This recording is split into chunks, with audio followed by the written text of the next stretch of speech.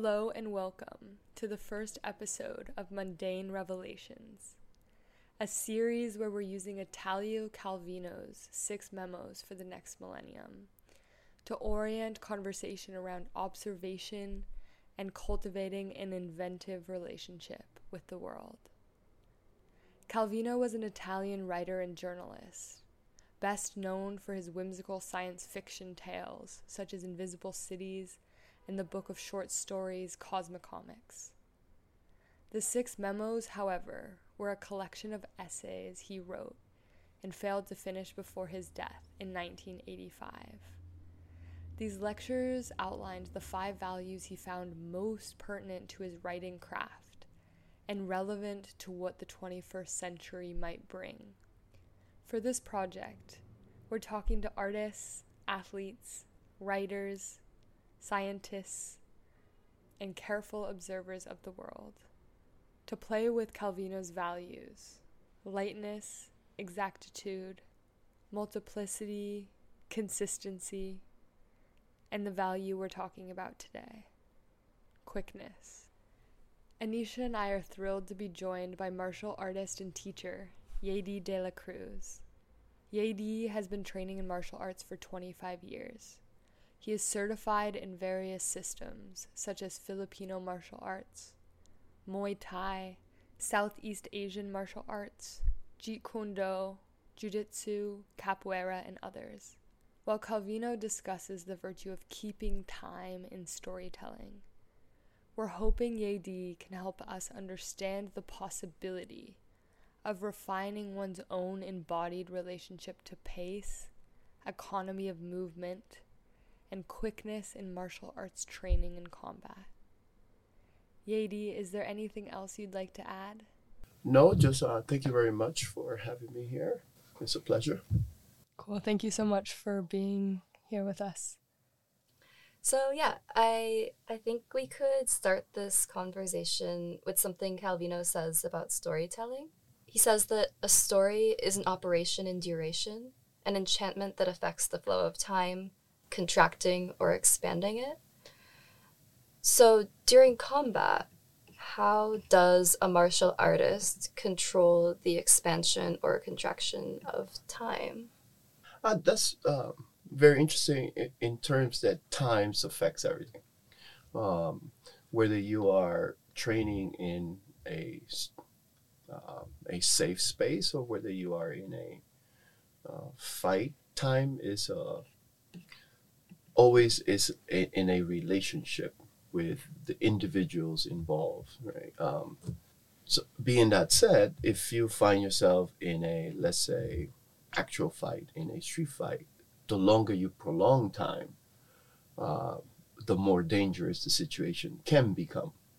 Mm-hmm. So understanding how the issue of time in a combative sense, you don't want to take too much of it. Mm-hmm. So that's why you practice to hone your skills, because the idea is to leave the situation as fast as you can, which brings us to that idea of quickness.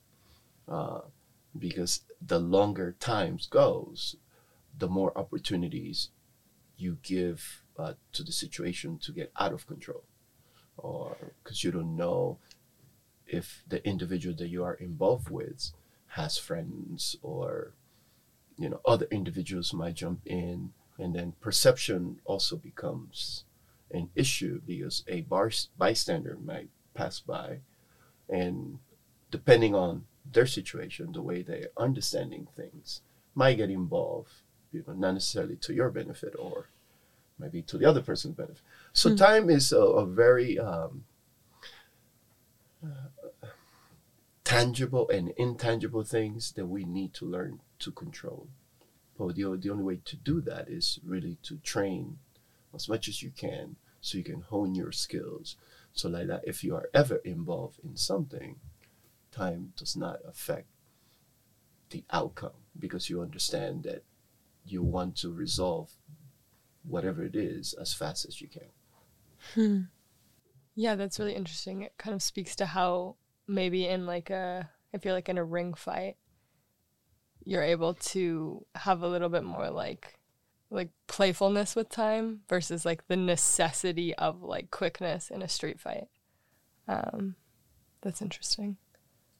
Yeah, think about so when you think about boxers or people that are involved in, the sport of martial arts, whether they're doing jiu-jitsu with any competitive sport, um, the time is different, right? Because you are given a certain set of time, so if you look at a professional fight, you're going to fight 10 rounds, a 3-minute round. So you understand that you have a window within a round, right? And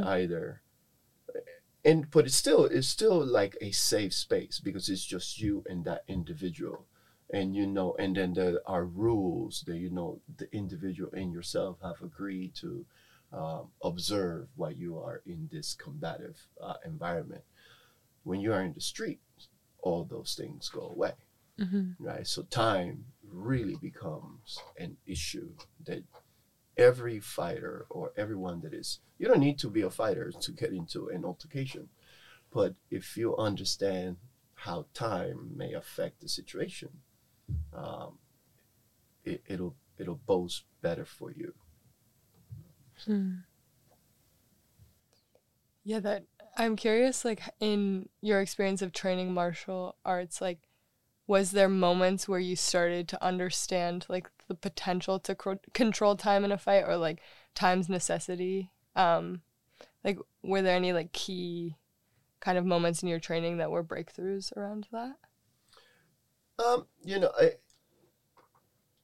Just because you mentioned the word control, and in a sense, when you are either training to hone your skills or you are competing in something, the issue of control becomes very important because then you want to be able to control like speed. You want to be able to control your emotional output, which then becomes very important in anything that you do, whether you are, playing music or, the emotion that you exert is what's going to dictate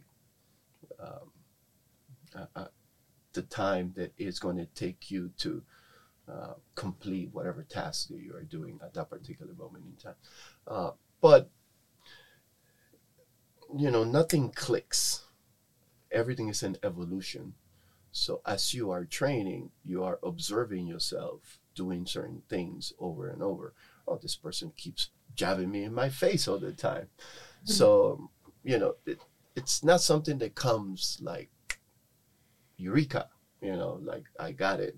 It's something that evolves, you become it. And as you are becoming it, it becomes you. If that makes any sense. Do you feel like when you're training and you're practicing, like motions in a safe environment, how do you feel like that prepares you, and how does it not prepare you for practicing in an environment that's very different from maybe the gym that you always work at versus combat in like a whole different, like in a ring stadium where there's lots of observers, or a street fight which is like totally uncontrolled and totally unsafe? How do you feel like you can make that jump of faith in the amount of control you have over your environment? That's a very point. So I always tell people that I train with that what you want to do, even though you are in a safe environment, is be able to create a situation where it's realistic enough, but without the danger of getting hurt. So that's what good training should look like. And if you create that, then what that does, it forces your body to react in a certain way at a particular situation. So you don't want to, I don't want to offend people, but in terms of like, I don't necessarily train a technique like because I'm in a safe space and then I go thinking that is going to work in a place that it moves at a faster pace, or with individuals that I have no idea how their energy might work. Um, so what you want to do, it's create motions and emotions when you are training. The more you elevate your emotional output in a particular situation, you're going to react in a certain way. So, example, you train whatever it is that you train. You're training boxing, but there's no condition that pushes you to like almost like feeling that you are in danger. So if you continue that and you find yourself in a real situation, you will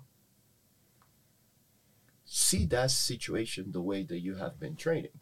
So since you didn't take the time to, or where you were training, they didn't force that emotional output, then you won't have it when the time comes in a different place or a different situation. So training is a method where you are training your body, your mind, your spirit in to react to situations in a safe way, but then it can translate when you are out of that space.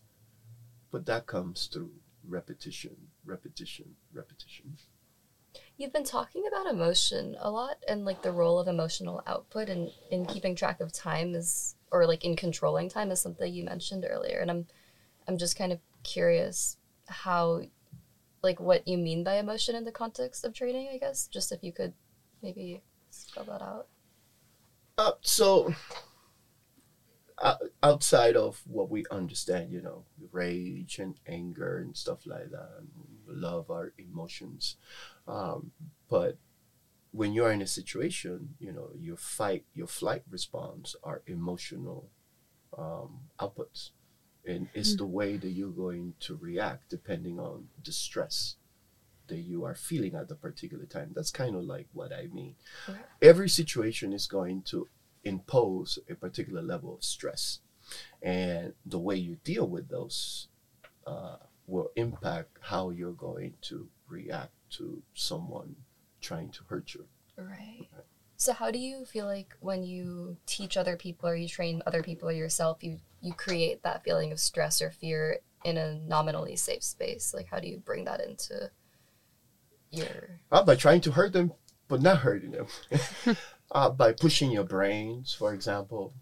That's why I think knife training is very important. And if you get a knife that looks real, that feels real in terms of weight, the type of metal that you use, and then you are really trying to like cut the person. Obviously, it's a training knife, so you won't. But the brain doesn't know that. So the way you do it is you're really trying to hurt the person without hurting the person. But you have to push that individual so the brain feels that it's in real danger. So that's kind of like what I mean. You create a situation where you trick the brain in saying, hey, I am in a potentially dangerous situation. Let me move my body. Let me react. Let me see how I can get away from this. Yeah, totally. It feels like I've always kind of, since my 3 months of training martial arts, I think about a lot like the possibility of like having a more accurate perception of the world than like, our brain is simulating reality and like making a lot of like, or taking a lot of shortcuts in how we imagine things to be. And why I was initially interested in doing martial arts was because I wanted like a greater understanding of reality in my body. And there's a point in the text where Calvino talks about when someone's telling a bad joke, and like you can really feel a misunderstanding of time because the joke is missing the like correct rhythm and the correct linkages between things. So it's not necessarily like perceiving the social body that it's telling the joke to correctly. And yeah, so it's kind of like and how I am understanding what it means to actually become a fighter. It's about like having like possessing rhythm in a way that you can actually like perceive the world, perceive the fight, the person in front of you accurately. And I'm curious what you think about that, and how you actually can learn to decrease that distance between mind and perception and body reality. As I said, when you are becoming a martial artist,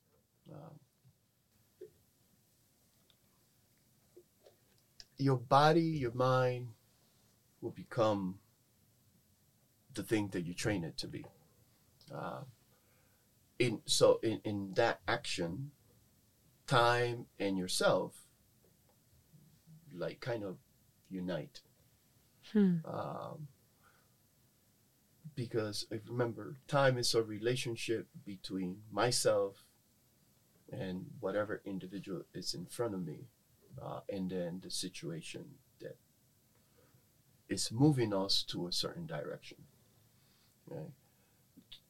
So when I train or when I don't train, the relationship maintains. Whether am I in a situation or I'm not in any situation, I still have a relationship with myself in time that is constant.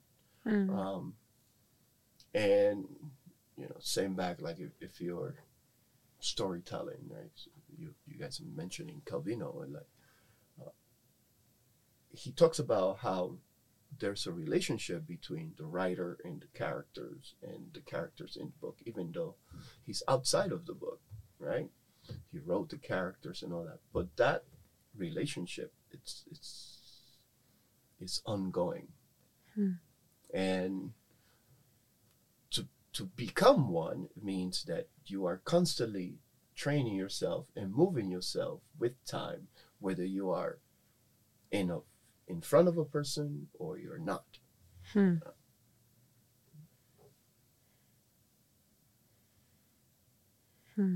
When you say training yourself to move with time, I think that's really beautifully put.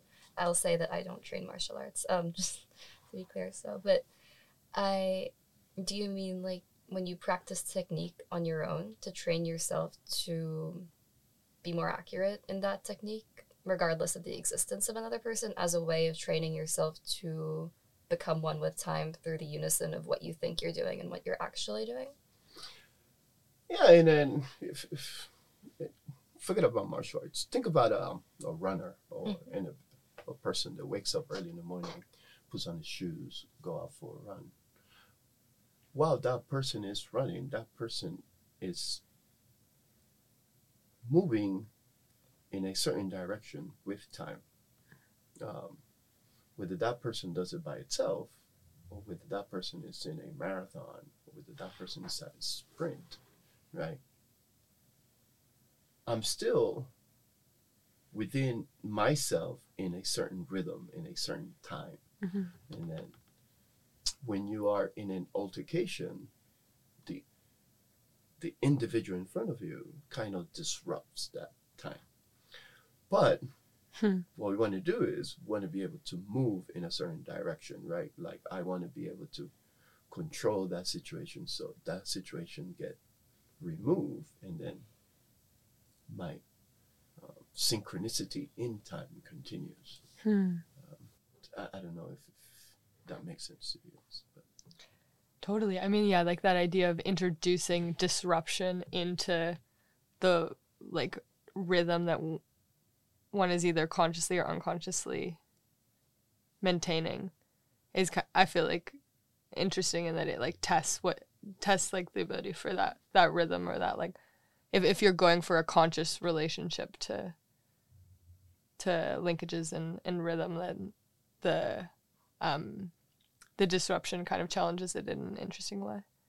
Something I wonder with what you were saying and what you, Yeydy, were saying is if there's ever a moment when what you're calling someone else's time that's disrupting yours in an altercation, are there some contexts, maybe in a ring fight or something like that, where the disruption becomes a kind of harmonious thing, or like where you both are in rhythm with each other?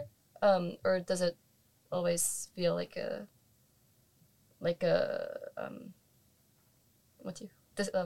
negative interference? To me, martial arts is super interesting. One of the reasons why I love it is that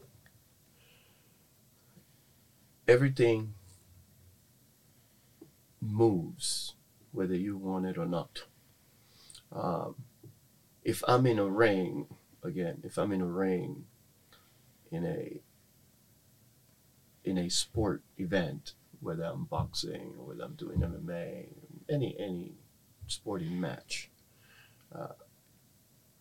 I am giving a set of situations, or I'm giving a set of rounds where it has a set amount of time. But that time, it's different from the way you are moving in space. And when you meet another body that's trying to take that space, right, it's going to affect how you perceive yourself in that moment and how you then try to carry yourself in that moment, right? Because I want to be able to say, round one, what am I doing? How am I moving? How is this person moving? How is this person affecting my space while I am in this space? As you're moving to the ring, or, you can now occupy the same spot in the ring. So, a fight is a push and pull. So you're constantly pushing or you're constantly pulling the person, because energy moves back and forth. So you want to be able then to say, I am here in this space. I'm going to control this space. And whatever time I am given here, whether that time is my own relationship with it, or whether that time is given to me by the rules and regulation of whatever sports I am in.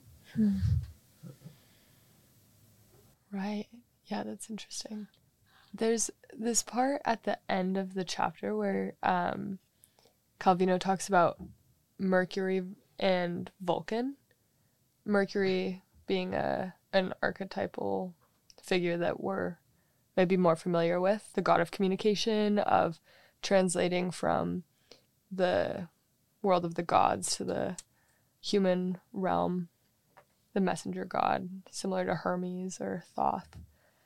Vulcan is less of a well-known figure, but holds a special place in Calvino's heart, and is a figure in mythology that represents focalization, or, in Calvino's words, constructive concentration. And Calvino writes, a writer's labor involves keeping track of different times. Mercury's time and Vulcan's time. A message of spontaneity obtained by means of patient, meticulous adjustments. A flash of insight that immediately takes on the finality of that which was inevitable.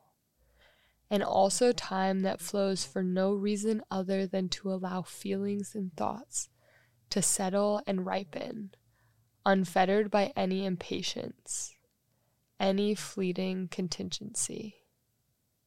And I mean, this part felt really like a beautiful way of thinking about martial arts training to us, because this idea of like Mercury being about like making connections and being in relationship to the world in a like buoyant and airy way, and then Vulcan being about kind of refinement and like training so that you are like ready for that kind of harmonious participation in the world.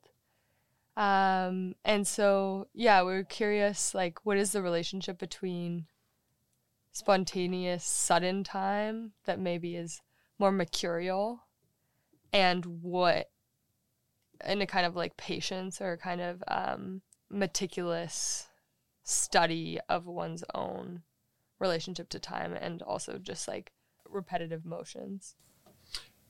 So in martial arts, that we work with two concepts: the concept of self-preservation, right?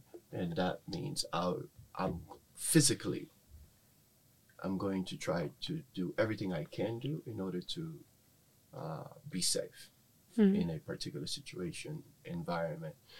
But that brings in itself a certain relationship, either with individuals, with things in the environment.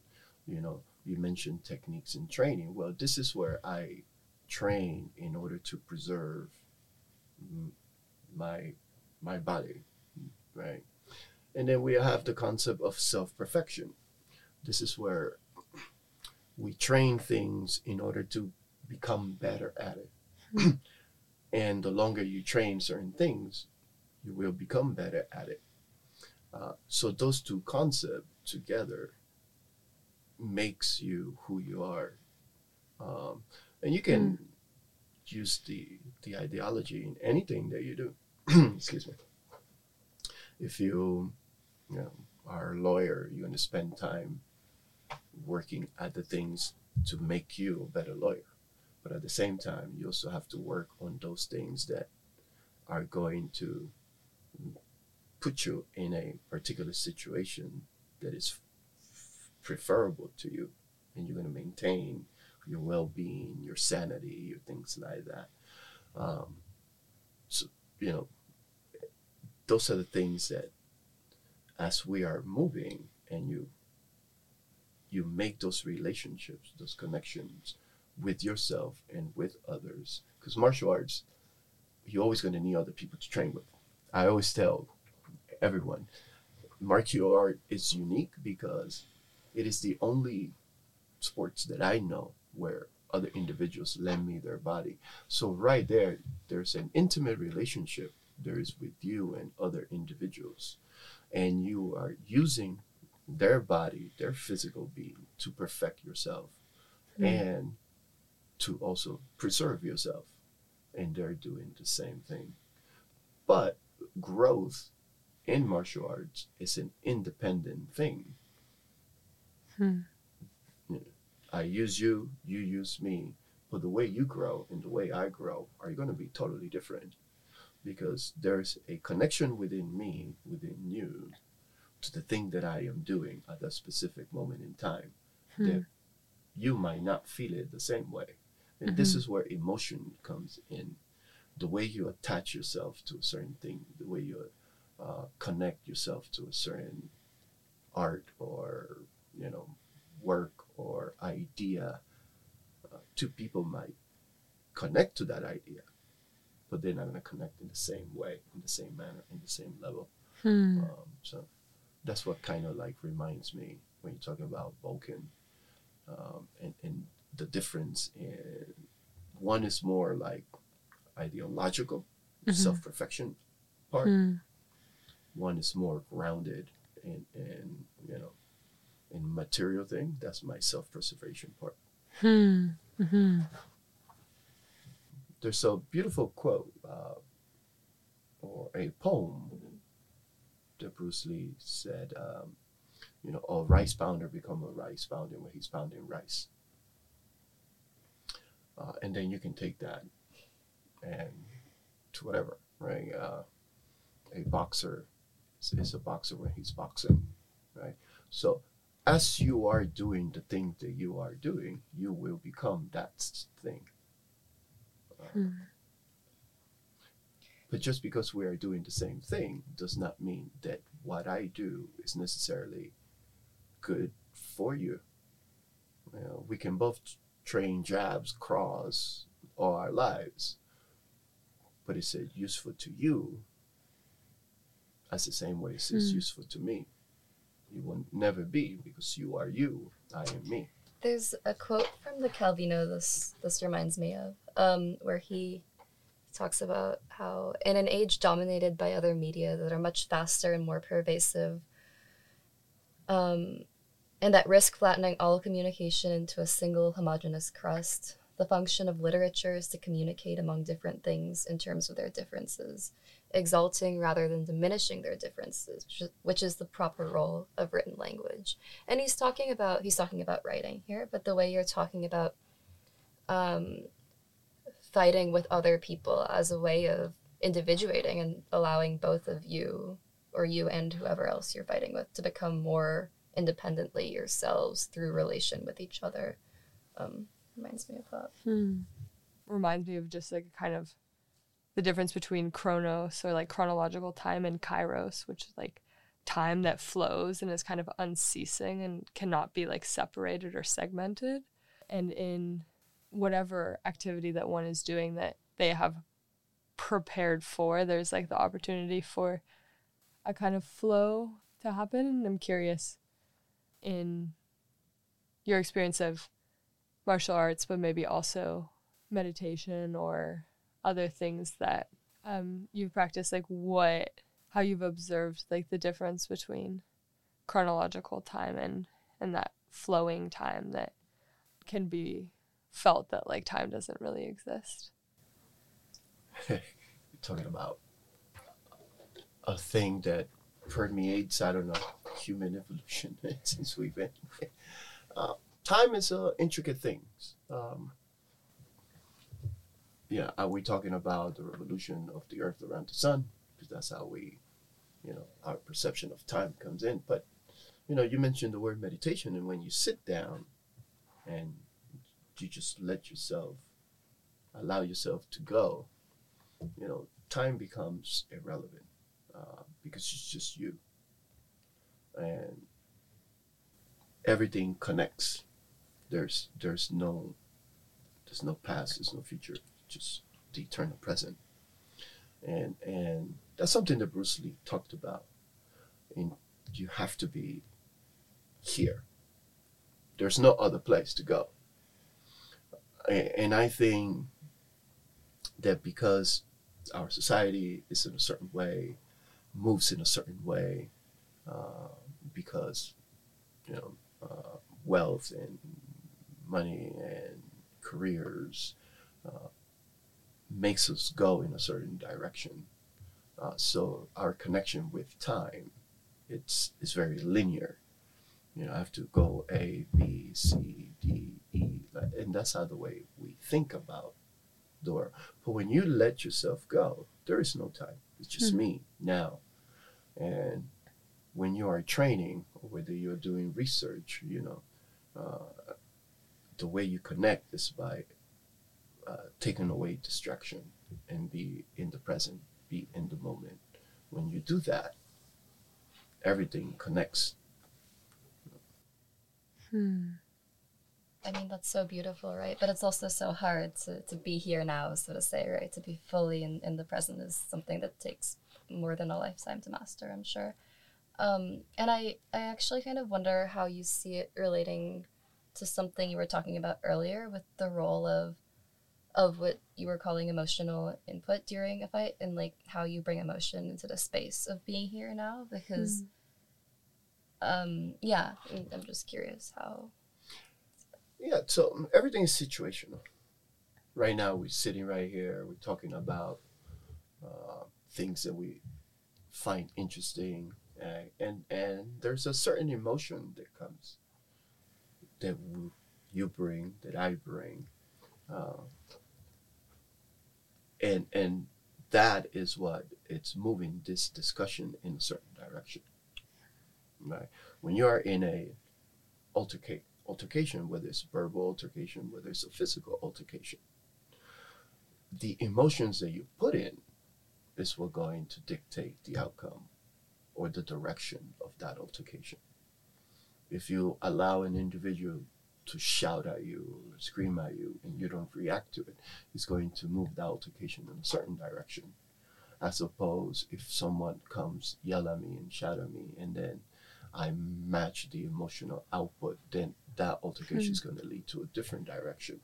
So everything is emotional in this physical world, right? My idea, the best martial artists never get into an altercation, because you are training yourself to understand that you are the one moving whatever situation it is. I decide where to go, where to move it. It sounds kind of like if I'm boxing someone in the ring. I want to be able to use my footwork to move that individual to a place I want the individual to go. They may think they're moving themselves there, but it's me guiding them, right? Like I want to be able to put them in a corner. Why the corner? Because the corner now, a corner of the ring, it's a triangle. Now that allows me to attack or evade or counter differently, but makes it harder on the individual. So I want to be able to control that situation, but the way I do it is through my emotion and that relationship with the other individuals. That's cool. Like thinking about how emotion guides situations. I haven't really thought about it like that before. And being able to like control your own like emotional content so that you're not like unskillfully expressing emotion, because then it gets out of control and like someone could easily control that within you. When reading the text, were there specific, or like was there any kind of topics of discussion that you were hoping to think about? Yeah, I actually found it. So he opens with the story of Charlemagne and the magic ring, and notice how a ring, right, a thing, is able to create emotional connection, right, between Charlemagne and his love interest, between Charlemagne and the Pope or priest that took it away, and between Charlemagne and then the lake, right? So everything is connection. First connection within yourself, and then connection to whatever it is in the physical world. So if we understand that everything is me and everything I connect with is what allows me to move in a certain way, in a certain direction, then I am preparing myself skillfully to deal with any situation, understanding that I am the source, right? You want to be the ring. You don't want to be Charlemagne. You don't want to be the lake. Right? You want to be the ring, because the ring, when you look at that letter, it's a perfect example of how the thing in control is what it seems most insignificant. A ring. Oh, he found the ring in the tongue. Oh, as soon as the priest took it, right, there was a connection. As soon as he threw it into the lake, there was a connection to it. So you want to be able to be that ring. You want to be able to control yourself, and by controlling yourself you can move others in a certain way. That's really beautiful, and it makes me think about how Calvino was telling that story, because I think he was pointing out how the ring became this like narrative magical object. Like he pointed out, I think, how insignificant the ring was, and the kind of, the delight one kind of perceives in like having such power bestowed on an object of insignificance. And it feels like a similarly magical act to realize your own insignificance. And I also think the realization of your own insignificance is what gives you maybe the power to realize that you're actually the one in control. I mean, I think that sounds like a complicated thing to say, but when you realize your own smallness in the nature of the world, you realize how much you don't have control over, which gives you the power to control your own emotional reactions to everything, because that is the only thing you can control. That makes you the ring. Right. Yeah, it's like, Ram Dass talks about becoming nobody, right? Bruce Lee talks about becoming water, which essentially, no one, nothing. Because no matter where I'm in, I am no one, but at the same time, I am everyone. Because the ring, it's the same. The ring is nothing. The connection that the ring holds is everything. Yeah, going into this, I was hoping to better understand, like thinking about a fight being a story, and in which you can actually be like telling the story through your movements in relationship to another body. The idea of like becoming the ring feels like it's speaking to that question in a way that's surprising and delightful. Yeah, it's a dialogue. Hmm. You move, you're going to contract, you're going to expand in a certain way. I move, I contract. So Bruce Lee says, when they contract, you expand. When they expand, you contract. Hmm. So it's this conversation, understanding when to contract, when to expand. If you're a storyteller, you know, how you connect to that topic that allows you to then move and find ways to understand it or bring others into it. So it becomes very important to allow yourself to be no one, right? When I train, I am not black belt or anything that's insignificant. When I train, the goal is to let the energy move, right? There's no holding to it. There's nothing to it. I just want to be able to move this object in a particular direction. How do you take that spirit into your teaching? Because when you're a teacher, you're in a position of authority, right? Whereas when you're training, you can become nobody, but when you're teaching, you are trying to control something, right? I imagine. I'm curious, though, genuinely, it's something I think about pedagogically. Well, I'm not trying to control anything. Teaching is such a loaded word nowadays. I prefer the term I show things. Mm-hmm. So I can show you many different ways of dealing with a jab, dealing with a cross, dealing with a kick, depending what kick it is.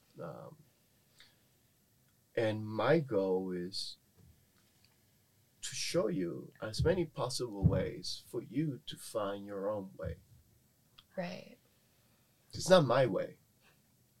My way is insignificant. My way is mine. My role as an educator is to allow the students to find their path. I already found mine. I walk my path. So it's not controlling anything. It's allowing the individual to move by showing. And whatever it is that you absorb and you integrate into yourself, that will become you. And I take the same ideology when I teach elementary kids. I don't show you the way I read a text. I show you different ways of understanding a text. The way you choose to understand it, or the way, whatever strategy you choose it. You move with it.